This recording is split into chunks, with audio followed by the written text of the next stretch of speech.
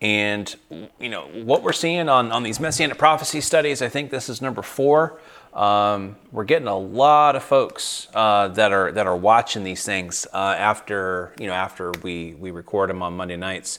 I know everyone's got different schedules, and some folks are pretty busy, and there's some folks that are watching these from totally different time zones. Hi, Bethany Wheeler, over in I believe you're in Okinawa. So it's really kind of cool seeing all of these names and stuff appear who are watching, and hopefully they're encouraging for you. Greet the saints over there and anywhere else that you might be tuning in from. I'm excited to put these together and kind of go over these things with you because I view this stuff as really practical, as something that you're going to be able to use on a fairly regular basis. As a matter of fact, I was just telling the folks that are in the study with us tonight that I'm meeting with somebody who's kind of on the very, very, very far progressive left and part of an organization that typically sometimes has sided with Christianity, but has been part of an organization that typically, has views that are very not consistent with a lot of the stuff that's found in the Scripture. And I'm going to be using the Messianic things with the conversation there on this Thursday. So I use this stuff all the time. So hopefully it's proving to be an encouragement for you. So tonight we're going to be in Genesis 49. Last week we talked about how the Messianic line was brought to Abram, then Abraham, as his name changed, to Isaac, and then to Jacob. And so we also, before that, just a little bit talked about how the line could have been narrowed down to Shem. So that's possible. We looked at the prophecy there in Genesis, I believe 9:6. I think it was 9:6. Let me check my notes. No, 9:26 and 27. And how it could possibly be that God dwells in the tents of Shem instead of Japheth dwelling in the tents of Shem. So, which would kind of make sense. Again, in the book of Genesis, what God's doing is narrowing the line down. He's letting us know. So out of the 3 sons of Noah that survived the flood, which one of those should we look for kind of this happening for? And then regardless of whether that was Shem or not, that was a prophecy, we have Abram, Isaac, and Jacob. Now we're going to look to see how Jacob narrows that down, because as you know, Jacob's name was changed to Israel. He's the father of the tribes. And so how do we determine which tribe we need to look for now? Because if God is narrowing it down, that really makes sense. Let's narrow it down to the right tribe and make sure we're looking in the right place. So what's taken place in Genesis 49 is Jacob is close to death. One of the things that the patriarchs used to do, they used to do this thing called the patriarchal blessing, and they would, lay hands on people, on their children, and they would prophesy. And when they prophesied, they would tell them what their future was going to look like. So Jacob, he had a lot of prophesying to do here with all the kids, and Joseph got a double portion, right? Ephraim and Manasseh. And it's funny because if you remember the account there, Jacob did the same thing legitimately that he did secretly, and putting right hand on the younger, left hand on the older. And Joseph didn't like that. He switched his hands and he's like, nope, that's the way it's going to be. Which is funny because Jacob, being the younger out of him and Esau, pretended to be Esau instead of letting the blessing actually take its course. So later on in life, it kind of seemed like he learned his lesson, so to speak. But in Genesis 49, we see the different tribes. We start off with Reuben, and then we have Simeon and Levi. And then we're going to get to Judah. All right, so verses 8 through 12. It says, Judah, your brothers shall praise you. So Genesis 49, 8. Judah, your brothers shall praise you. Your hand shall be on the neck. I'm sorry, did I say 48? I meant, sorry, it's been a long work day. Genesis 49, 8. Hopefully I said that. If I didn't, sorry. Judah, your brothers shall praise you. Your hand shall be on the neck of your enemies. Your father's sons shall bow down to you. Judah is a lion's whelp. From the prey, my son, you have gone up. He couches, he lies down as a lion, and as a lion who dares rouse him up. The scepter shall not depart from Judah, nor the ruler's staff from between his feet, until Shiloh comes. And to him shall be the obedience of the peoples. He ties his foal to the vine, and his donkey's colt to the choice vine. He washes his garments in wine, and his robes in the blood of grapes. His eyes are dull from wine, and his teeth white from milk. So what we see here, we're not going to pay too much attention to the first part here, because he's just kind of talking about, the might of the tribe of Judah. And really it was, especially after the separation of Israel and Judah. It became known as Judah for a reason, and it became very, very powerful militarily. Just like Ephraim kind of became the chief tribe of the north, and Israel kind of became known as Ephraim as well. So where I want to pick up is verse 10. It says, the scepter shall not depart from Judah, nor the ruler's staff from between his feet, until Shiloh comes. And to him shall be the obedience of the peoples. Now, a couple things here. First off, it says, the scepter shall not depart from Judah, nor the ruler's staff from between his feet. Well, who has a scepter? Well, kings do. So remember, what we have here is, 70 people came down to Egypt with, with the invitation of Joseph. There's no king, right? They're living in Egypt, Pharaoh's king. So what Jacob is doing here is he's throwing out a prophecy that the kingly tribe was going to be Judah. Now, here's what's interesting. We know the history of Israel, right? After Samuel came about, people said they wanted a king. So Samuel said, all right, go for it. God first said, okay. And then the people chose. And the people did not consult the scripture as to who should be king. So what they did is they did what the nations did. They picked somebody who is head and shoulders above the rest, tall, looks the part, looks like a mighty specimen. And they picked a guy from Benjamin. They picked a guy named Saul. Nothing was spoken of the ruler's, the scepter or the ruler's staff from anybody from Benjamin. It was spoken of by Judah. So we know how King Saul turned out. It wasn't very long before he was rejected. And Samuel went and God told him to go to Jesse the Ephrathite and get, there he would find somebody. And all of his sons passed before him, and there was David.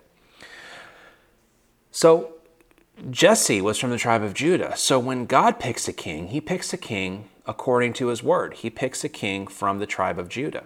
So David is the beginning of that lineage, and for the southern kingdom, all the way through, pretty much, you have somebody on the throne from that tribe, okay, the legitimate kings, up until the time of Zedekiah. So then after Nebuchadnezzar destroys Jerusalem and carries everybody away, they then come back. And what's interesting is the governor, Zerubbabel, is also from the tribe of Judah and a direct descendant in the lineage of David and in the lineage of Jesus Christ. So God put that in place, okay? And of course, we have Jesus' lineage going all the way back to David as well. So find it very interesting that right here in the beginning in Genesis, we have Judah being the kingly tribe. But notice what it says. It says, the scepter shall not depart from Judah, nor the ruler's staff from between his feet until. Okay, so we've got that until in there, which means there is someone that is going to be coming here that is going to be different. Now, some people don't have Shiloh until Shiloh comes. Some people have, and I'm looking at the alternate translation here, until he comes to whom it belongs. That's not the most accurate translation. The most accurate translation in the Hebrew is that this is a proper name. So that's why New American Standard translates it as a proper name. So that's what actually we're gonna start off by talking about, is this name, Shiloh. So in other words, Judah is going to be the kingly tribe until this individual who's called Shiloh comes. And what's going to happen to Shiloh? What's going to take place for him? And it says, and to him shall be the obedience of the peoples. Now that word peoples, Can also be translated, a lot of times it's Gentiles, nations, peoples. It means everybody, not just the nation of Israel. Everybody outside the nation of Israel. So this person, Shiloh, is going to have the obedience of every person, all the peoples. So that lets us know the scope of this, and it lets us know that no king in Israel could have ever fit this bill. Not even Solomon in all of his glory could have done this, could have fit this. So Shiloh, let's look at this for a second. What does the name Shiloh mean? Well, it's the root word for the name Shiloh comes from the Hebrew verb shalah, meaning to rest or to be secure.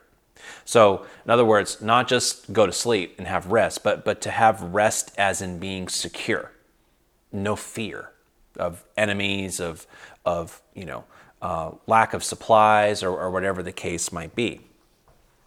So, the word Shiloh, properly understood, if it's a proper name, would be the rest bringer, or the one who brings rest and security.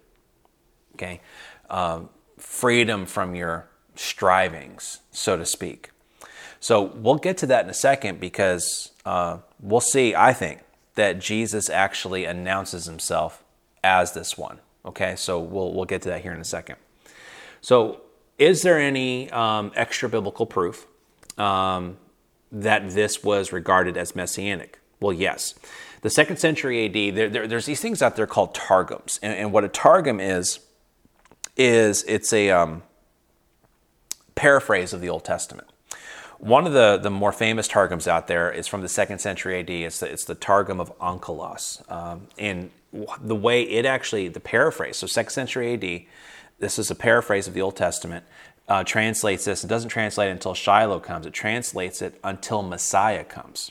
And the Jerusalem Targum does the same thing. It actually translates it until King Messiah comes. And it was Jerusalem Targum's a little bit after that, the final editing of that. So it lets us know that even Jewish sources, even after the time of Christ, recognize this as a messianic type of a phrase. Rabbi Akilah also recognized it. He was a famous rabbi, recognized this as well. Okay, so there's a little proof out there that from the Jewish sources that this is designed to be messianic. There's no direct quote, though, in the New Testament. That's one thing you have to understand. But looking at it from the New Testament perspective, where did the lineage of Judah, the kingly tribe, where did that stop and kind of culminate? Well, of course, it's Jesus. He himself said he was the son of David, right? So, and he even brought up the whole concept, where David said, "The Lord said to my Lord, sit at my right hand until I make a ruler, a footstool for your feet." And so David he says, how can David, call him Lord? And, they left him speechless, because the younger generations aren't called Lord over the older generations, right? So the next thing we see is how long will Judah have authority? Well, it says very clearly until Shiloh comes, right? So until that takes place. And then we see the extent of his rule. It's over all the peoples. To him shall be the obedience of all the peoples, right? So where do we kind of go from here? So let's take a look at Matthew chapter 11, because I think this is one of the key passages. Well, it is the key passage, I think. Matthew chapter 11.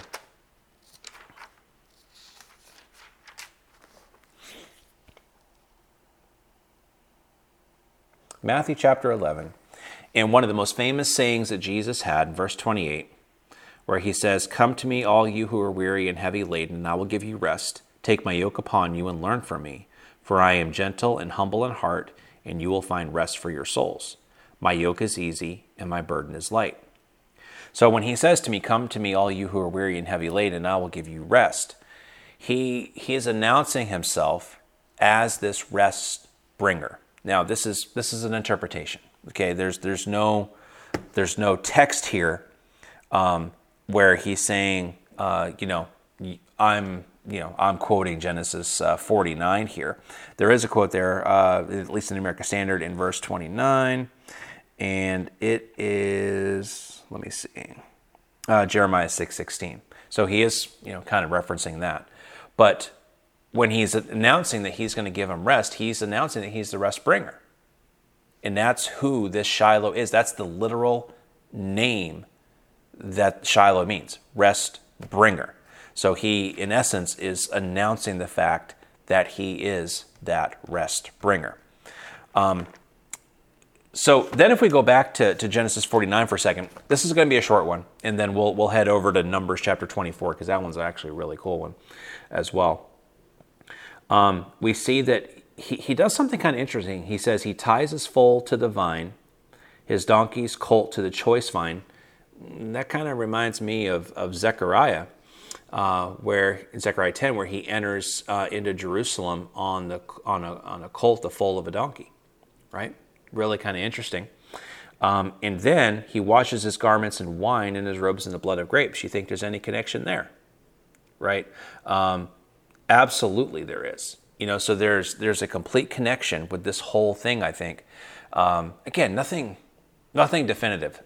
And here's one of the things with Messianic prophecy. Some of them are absolutely spot on, definitive. Yes, this is it. Others, we have to do a little bit more interpretation on these type of things, and this is one of them. But again, I don't think it's too much of a stretch, because who else fits this? Okay, where does the rule of Judah come to a close? Who is the culmination, the end point, the terminus of the kingly line of David? And what king out there that came from David has the obedience of all the peoples, or will have the obedience of all the peoples? I mean, Philippians 2, right? Every knee shall bow, every tongue shall confess that Jesus Christ is Lord. So what we see in this particular passage is, and again, in Genesis, and this is where we're stopping in Genesis, we have the seed of woman going to crush the head of the seed of the serpent. We're going to see, or the head of the serpent, we see them being brought down to Shem. Then we see Abraham. Then we see Isaac. Then we see Jacob. Now we see Judah. And then the next division we're going to see is in 2 Samuel. We're going to see David. Okay, so I'm going to stop there for just a moment. Open it up for any questions before I move on to the next one.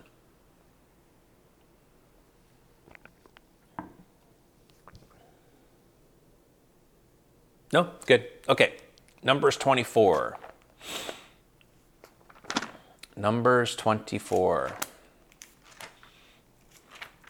This one is really cool.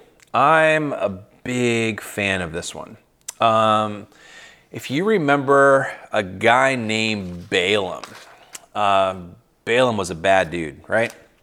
Balaam was a Gentile prophet that came from the mountains of the east. Numbers 23:7, so kind of mysterious, right? Came from the mountains of the east. And the king of Moab, by the name of Balak, hires Balaam because he sees these guys coming, and he sees what happened with Amalek, and he's like, oh, Sihon and Og, and he's like, oh, I'm in trouble. we need some help here. So what he does is he goes and finds this guy Balaam, and he says, I'm going to honor you. I'm going to give you wealth. I'm going to give you honor. I'm going to give you praise. All I want you to do is prophesy against this nation. And Balaam's like, nope, not going to do it. So he becomes more insistent.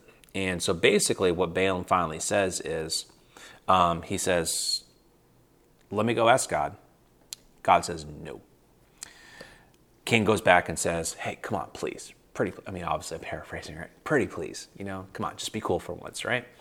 And then Balaam says, I'm going to go ask God again. God says, yeah, go, but only speak what I tell you. And that's what Balaam says. From the beginning, Balaam's like, hey, I only speak what God tells me to speak.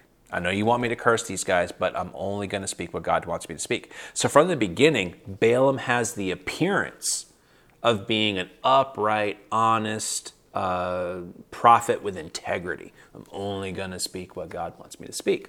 Yeah, okay, sure. And so what happens next is, Balaam goes out saddles his donkey, and the angel of the Lord is there with the sword ready to, lop off his head.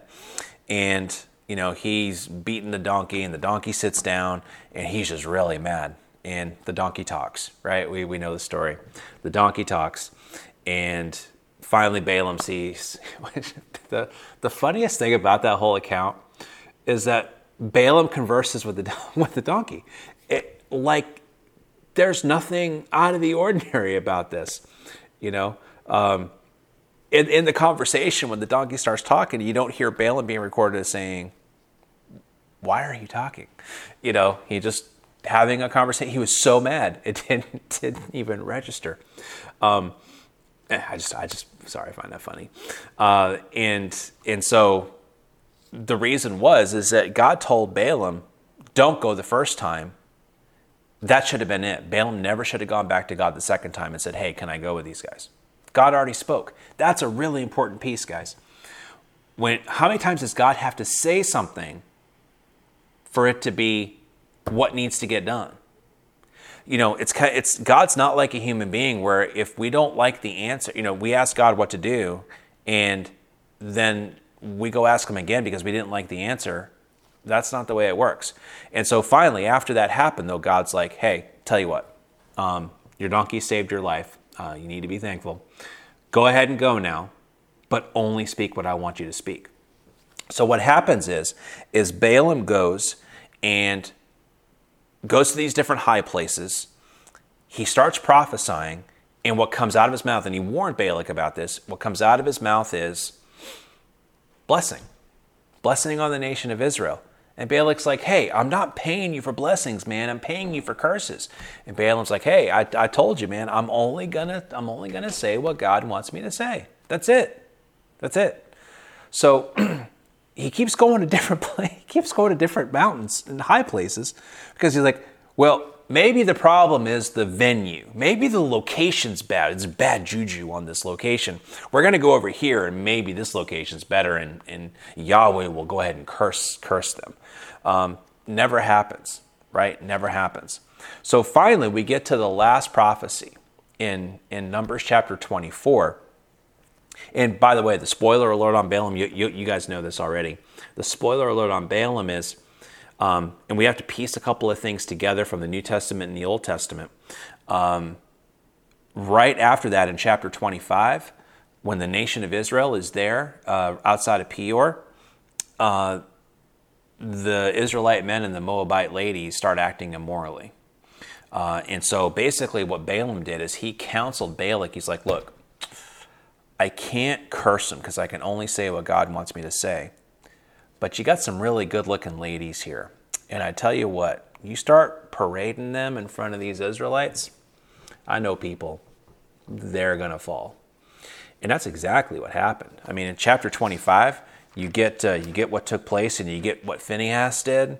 A prince of Israel took one of these Moabite ladies right into his tent, and he went through and got them right with the spear, pinned them both to the ground. 24,000 people died that day because of what Balaam counseled Balak. And so in Numbers 31, when they go and the sons of Israel attack Moab, they kill Balaam. Okay, so check out Revelation chapter 2, verse 14 as well, and you can get a little bit of insight as well. So enough of the background, though. Let's check out the actual context. Any questions so far on the background before I actually get into the message or the prophecy?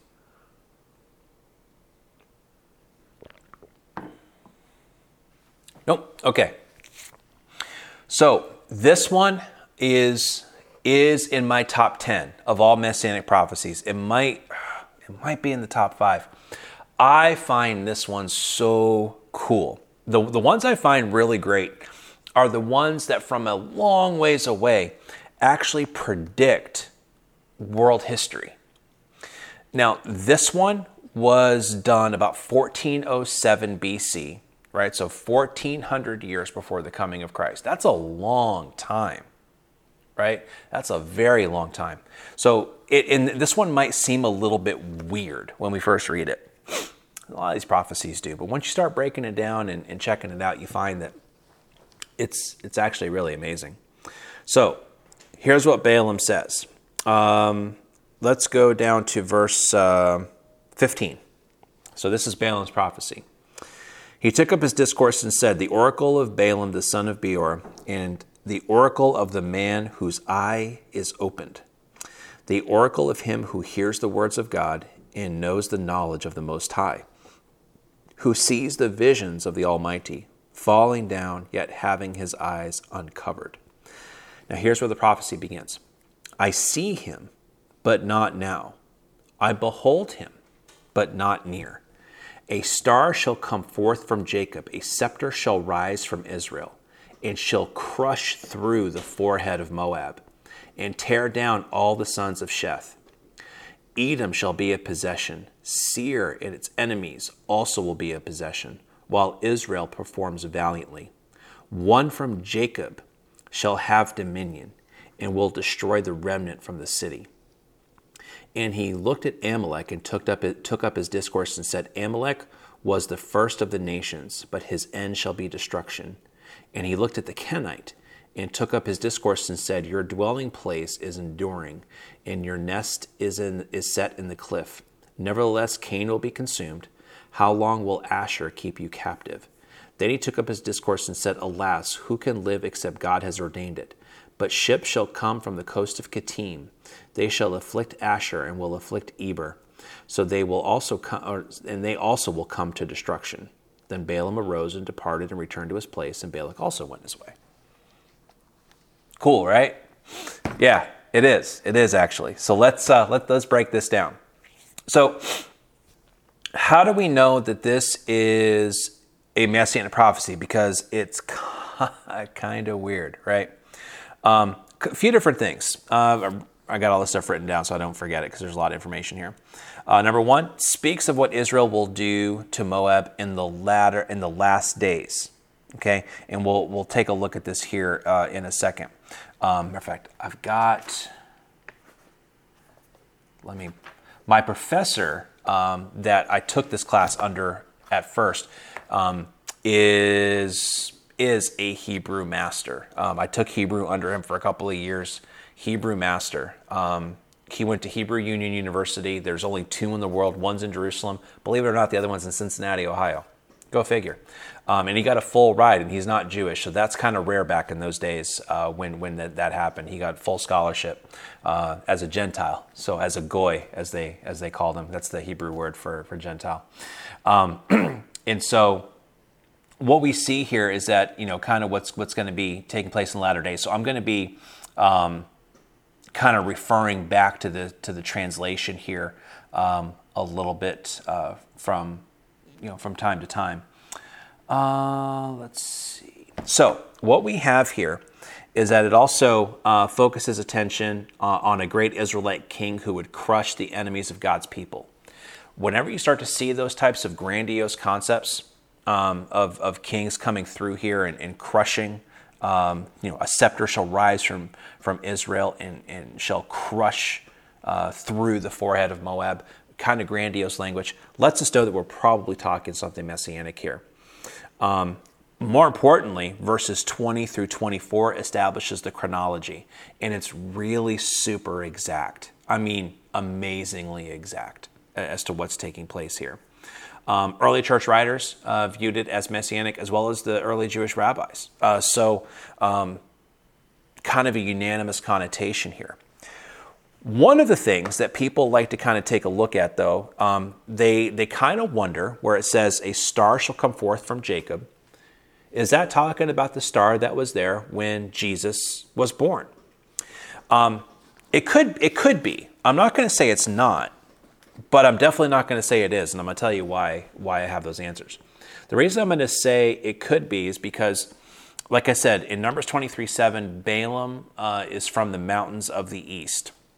Where did the wise men come from? From the east. Now, I know it was a long time later, but perhaps, they had heard of Balaam coming from possibly in that general area. Who knows? And there's definitely the star that was associated with it. How else would they have kind of known about it? Where else is that kind of written? They had a concept of a star coming out. So could have been.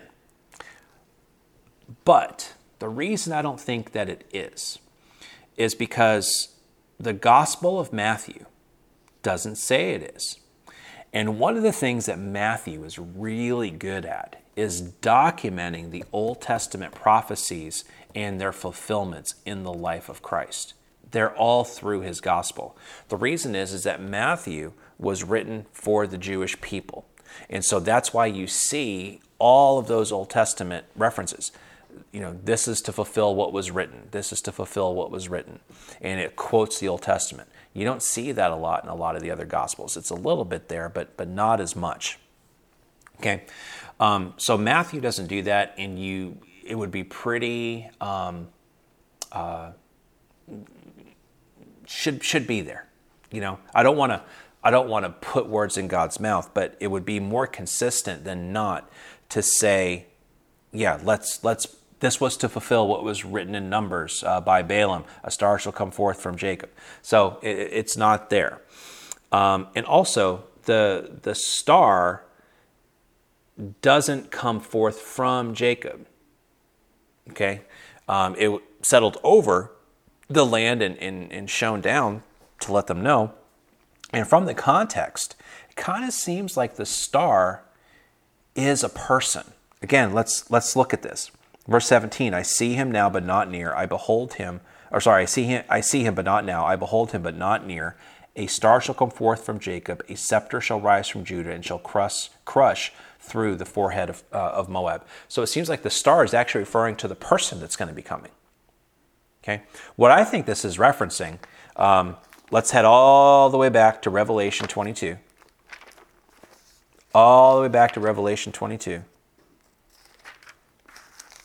At the close of the New Testament.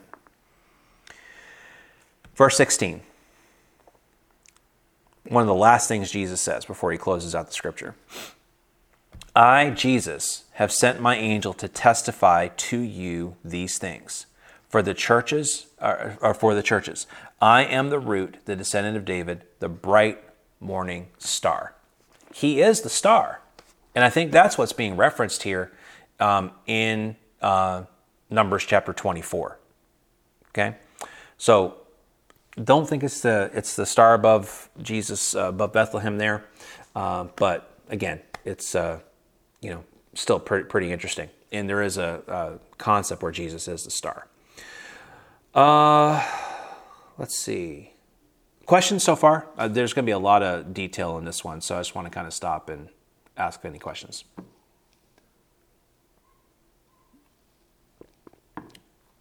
Yeah, I do notice that stars, when reference to stars are used in the book of Revelation, referring to angels when they say star. Yeah, a lot of times there. Or to the, yeah, that's true, to the angels there. But in that particular case, Jesus, he's definitely the bright morning star, right? Yep. So the next thing we see as we move on here is, the concept of crushing through the forehead of Moab and tearing down the sons of Sheth. So the star obviously, let me back up a second. The star obviously talking about, the glory of God. The crown, though, or the scepter, meaning the crown, right? Mighty conqueror. And notice what we see. We see back in Genesis, the passage we just read, the scepter, right? But how's that king mentioned there until Shiloh comes? He's the rest bringer. Here, he's the conqueror. Well, what's he going to do? Is he going to bring rest or is he going to conquer? Yeah, he's going to do both. He's going to conquer to bring rest to his people. Okay, really, so what we're seeing here, now pay attention to this too. We're seeing these prophecies start to build on each other and giving a very unique picture of all the different things that Messiah is going to do. Does Jesus bring rest? Yes. Is he a conqueror? Yes. Does the conquering bring the rest? Yes. Absolutely. Okay. Let's see. So we've got a couple of nations starting out here. We've got Moab and we have Edom, right? So it seems like, in Edom, Moab is talked about in Jeremiah chapter 48 if we're not necessarily going to go there.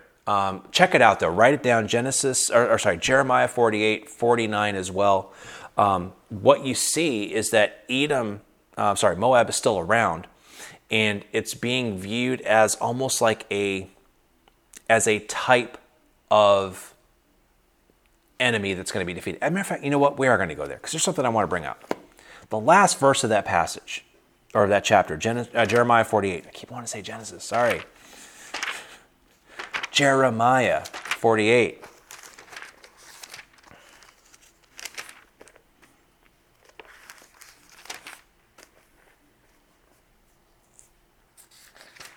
So Jeremiah, and you get in Jeremiah 49, you get the prophecies against Edom too. But in Jeremiah 48, starting in verse 40, he's really nailing down Moab here. And actually, check out verse 39. Jeremiah 48:39. He says, "How shattered it is, how they have wailed, how Moab has turned his back. He is ashamed." I think that's interesting. He uses that word shattered there because that's the same word that's used back in the other, right? And so he talks about all the punishment that's going to happen. Let's go to verse 46. "Woe to you, Moab! The people of Chemosh have perished, for your sons have been taken away captive and your daughters into captivity." Chemosh, their god that demanded child sacrifice. Disgusting, horrible. But look at verse 47. "Yet I will restore the fortunes of Moab in the latter days, declares the Lord." Well, that's church age. See, Moab is a type of nation that is going to be destroyed, restored, and brought into the kingdom. Okay? Physically, that never happened to them. Physically, they were destroyed, wiped out. But he's using them as a type of a nation that's going to be in the latter days. He does the same thing with the Philistines in Zechariah. He does the same thing. I think it's in Zechariah 10 or Zechariah 9. Zechariah 10, I think. Might be 9. Where he talks about how they're going to be like a clan in Judah, like a Jebusite, right? So he's going to take the Philistines and he's going to graft them in. Well, how does he do that? He does that through the Gentiles, right? So really, really kind of cool stuff when you piece all that together. So back to Numbers 24 just for a moment. So Edom and Moab are kind of like the type of nations that rebel against God. They're going to get destroyed. And for the people there, that's encouraging because Moab's kind of standing in their way. And it says there in the end of verse 18, Israel's going to perform valiantly. Then in verse 19, "One from Jacob shall have dominion and will destroy the remnant from the city." That's where people go, okay? When you have an invading nation, happened to Israel all the time and to Judah all the time, they would sweep through the land and then people would come and they would merge into the city, into the walled, defended cities. Sometimes that would save them. A lot of times it wouldn't. And so when he says, "and will destroy the remnant of the city," it's meaning the nation's wiped out. There's not going to be any pockets left. Okay, people are going to be absolutely destroyed. And Jacob, and notice what it says, "one from Jacob will have dominion." It's the Messiah. All right. But now what we're going to deal with here, starting in verse 20, is the chronology for when the Messiah is going to come. Okay. First thing, verse 20. "And he looked up at Amalek and took up a discourse and said, Amalek was the first of the nations, but his end shall be destruction." So Amalek was the first nation. This is what it means when he says the first of the nations. It was the first nation to attack Israel when it came out from Egypt. All right? First nation. All right? I totally forgot. I had a note on the page and my Bible hit it up. Also how we know, sorry, this is complete tangent, but it's pretty cool. Another reason that we know that the whole concept of a star being messianic out of Numbers 24, because this is really kind of one of the major places that he's called this. In the first century, there was a false Messiah by the name of Bar Kokhba. Bar means son. He was a false Messiah in the first century. So the word Bar means son. Kokhba means star. Okay, coming from this kind of concept. Kind of cool. So the false Messiah named himself Son of the Star. Anyway, so that's that. Amalek, back to Amalek. First nation to attack Israel, right? First nation to attack Israel. And that's Exodus 17:8. Saul did quite a number on him in 1 Samuel 15. Hezekiah kind of finished him off in 1 Chronicles chapter 4, verses 39 through 43. So we kind of see how these things kind of all played out here. So Amalek, he's saying, is going to be destroyed. So Amalek is going to be destroyed. And so if that doesn't happen until Hezekiah, that's letting us know kind of what that chronology is taking a look at. Then he says in verse 21, and he looked at the Kenite and took up a discourse and said, your dwelling place is enduring and your nest is set in the cliff. Well, the Kenites, Jethro, Moses' father-in-law, Kenite, and they had a very cordial relationship with Israel. They traveled along with Israel. Numbers chapter 10, verse 29, Judges chapter 1, verse 16. Kenites are there, but they never incorporated into the nation. And so what ends up taking place is they get destroyed as a nation in the Assyrian captivity. Now pay attention to this. Look at verse 22. Nevertheless, Cain will be consumed. How long will Asher keep you captive? Cain is another name for the Kenites. So the Kenites are going to be consumed, and Asher are the Assyrians. Okay? Asher are the Assyrians. Look it up. It's all over the place. You can look at all the history and see that Asher is referencing the Assyrians. So let's pay attention here. We've got Amalek being destroyed, kind of kicking off the chronology here for us. That takes place in Hezekiah, or in the time of Hezekiah. The Assyrians are rising to power at that particular time.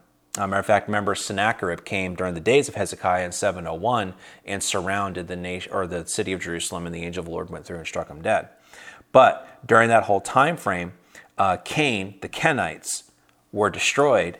And that's exactly what it says. Nevertheless, Cain will be consumed. How long will Asher, the Assyrians, keep you captive? Okay, so it's prophesying the dominance of the Assyrian Empire, which took place 750, right around 750 to 701, a little bit later than that too, even into like the 650, 639, somewhere around there. 605 is when they were completely not wiped out, but they were displaced as the world power when Nebuchadnezzar defeated a coalition of Assyria and Egypt at the Battle of Carchemish. Okay. I was thinking of another battle there, but Carchemish is the main one, 605. So then what you see in verse 23, then he took up his discourse and said, alas, who can live except God has ordained it? But ships shall come from the coast of Kittim, and they shall afflict Asher and will afflict Eber. Now Kittim, okay, I'm going to kind of let you know this. Kittim is what the islands in the Mediterranean, Cyprus and the islands in the Mediterranean are called.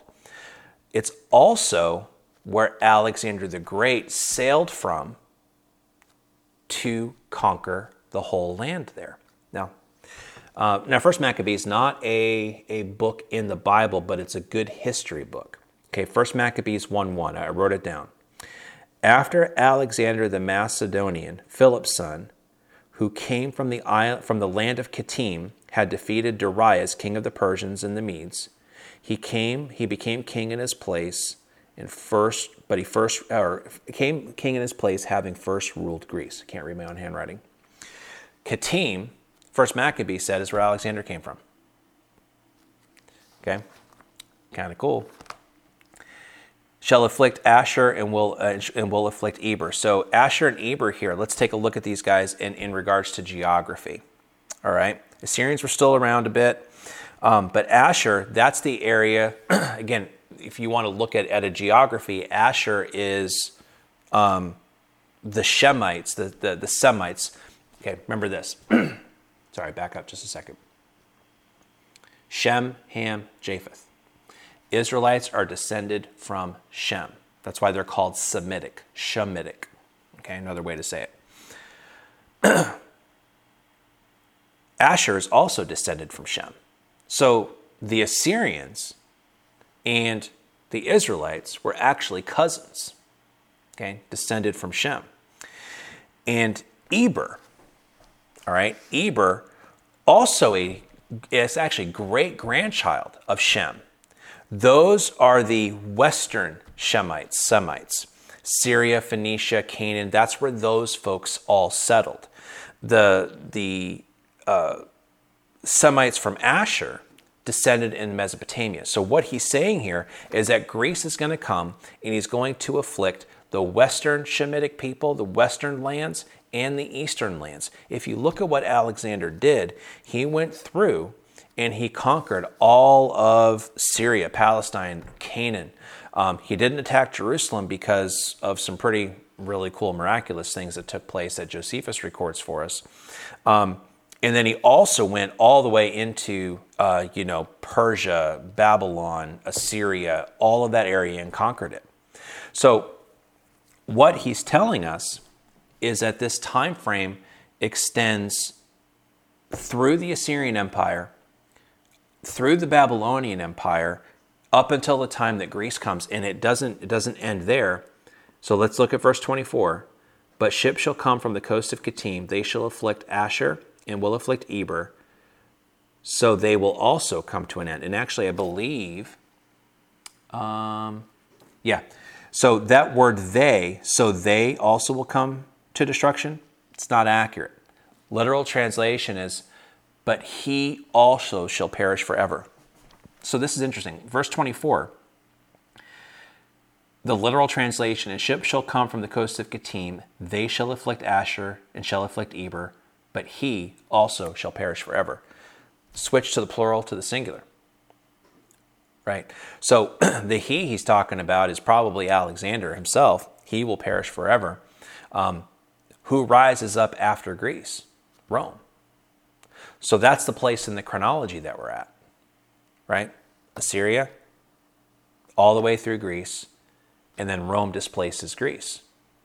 Well, that's the end of the chronology, which lets us know that's when the star and scepter, because he's saying, I see him, verse 17, I see him but not now, I behold him but not near. A star shall come forth from Jacob. He's telling us when that's going to happen. It's going to happen after Greece is destroyed. Well, when's Jesus come? After Greece is destroyed and during the Empire of Rome. Now, this is really cool because, again, these names are documented. And it's letting us know from 1400 BC that we're going to have the Assyrians first. And then after the power comes from that land, right? And think about it. Where was the Assyrian Empire headquartered? Okay, in that whole land. Where was the Babylonian? Still inside the land of Asher, in that whole Mesopotamian land. What about Persia? Same thing.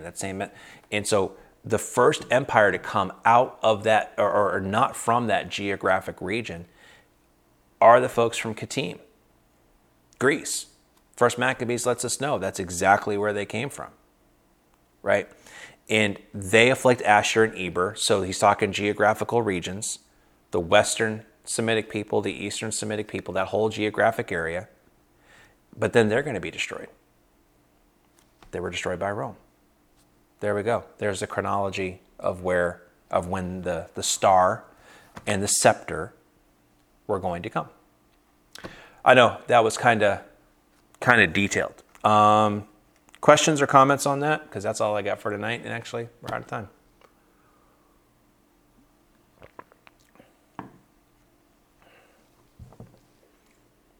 That wear you out?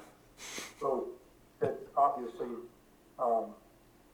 necessary to know some history and some language in order to be able to figure this one out. Yeah, that's a lot of insight. I never would have picked up on that.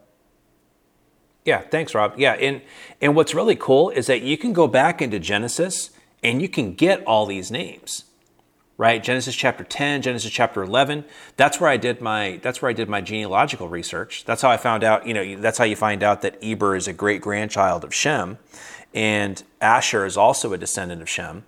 And then you trace who the Kenites are a little bit, and you can. Internet's a great thing. You can find a lot of that information on there, and then you also find who Kittim, where Kittim is located. Right out of First Maccabees there, which is kind of cool, and it lays it all out. It's really kind of neat. Yeah, it's almost mind-boggling. Think about how this whole story is orchestrated.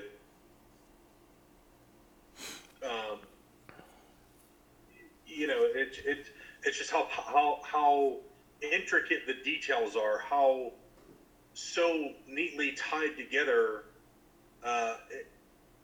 the Old and the New Testament, every little detail, and how it's just perfectly. I mean, it's like a jigsaw puzzle, I mean, I don't know how else to explain it, but I mean, and I've said it before. It's incredible how all of this information, this story comes together. And I mean, when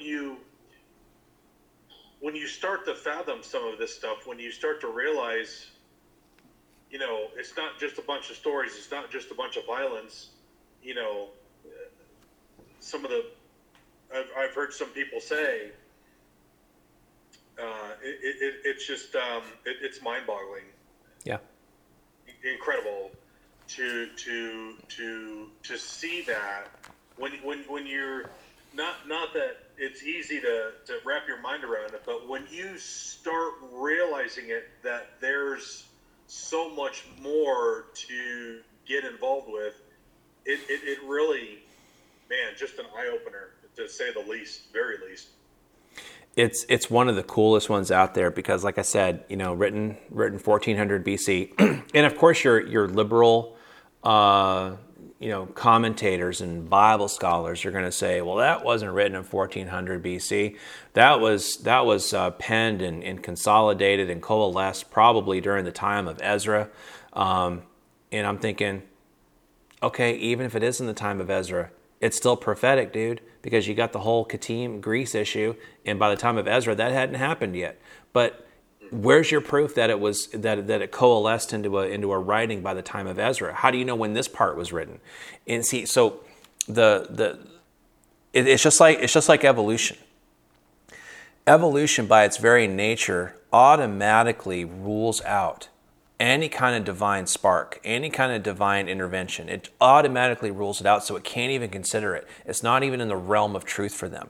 With the Bible, with a lot of the liberal Bible scholars, they don't even really believe in a God, and if they do believe in a God, he's more of a deistic God, where he's kind of out there at a distance, just watching everything going on.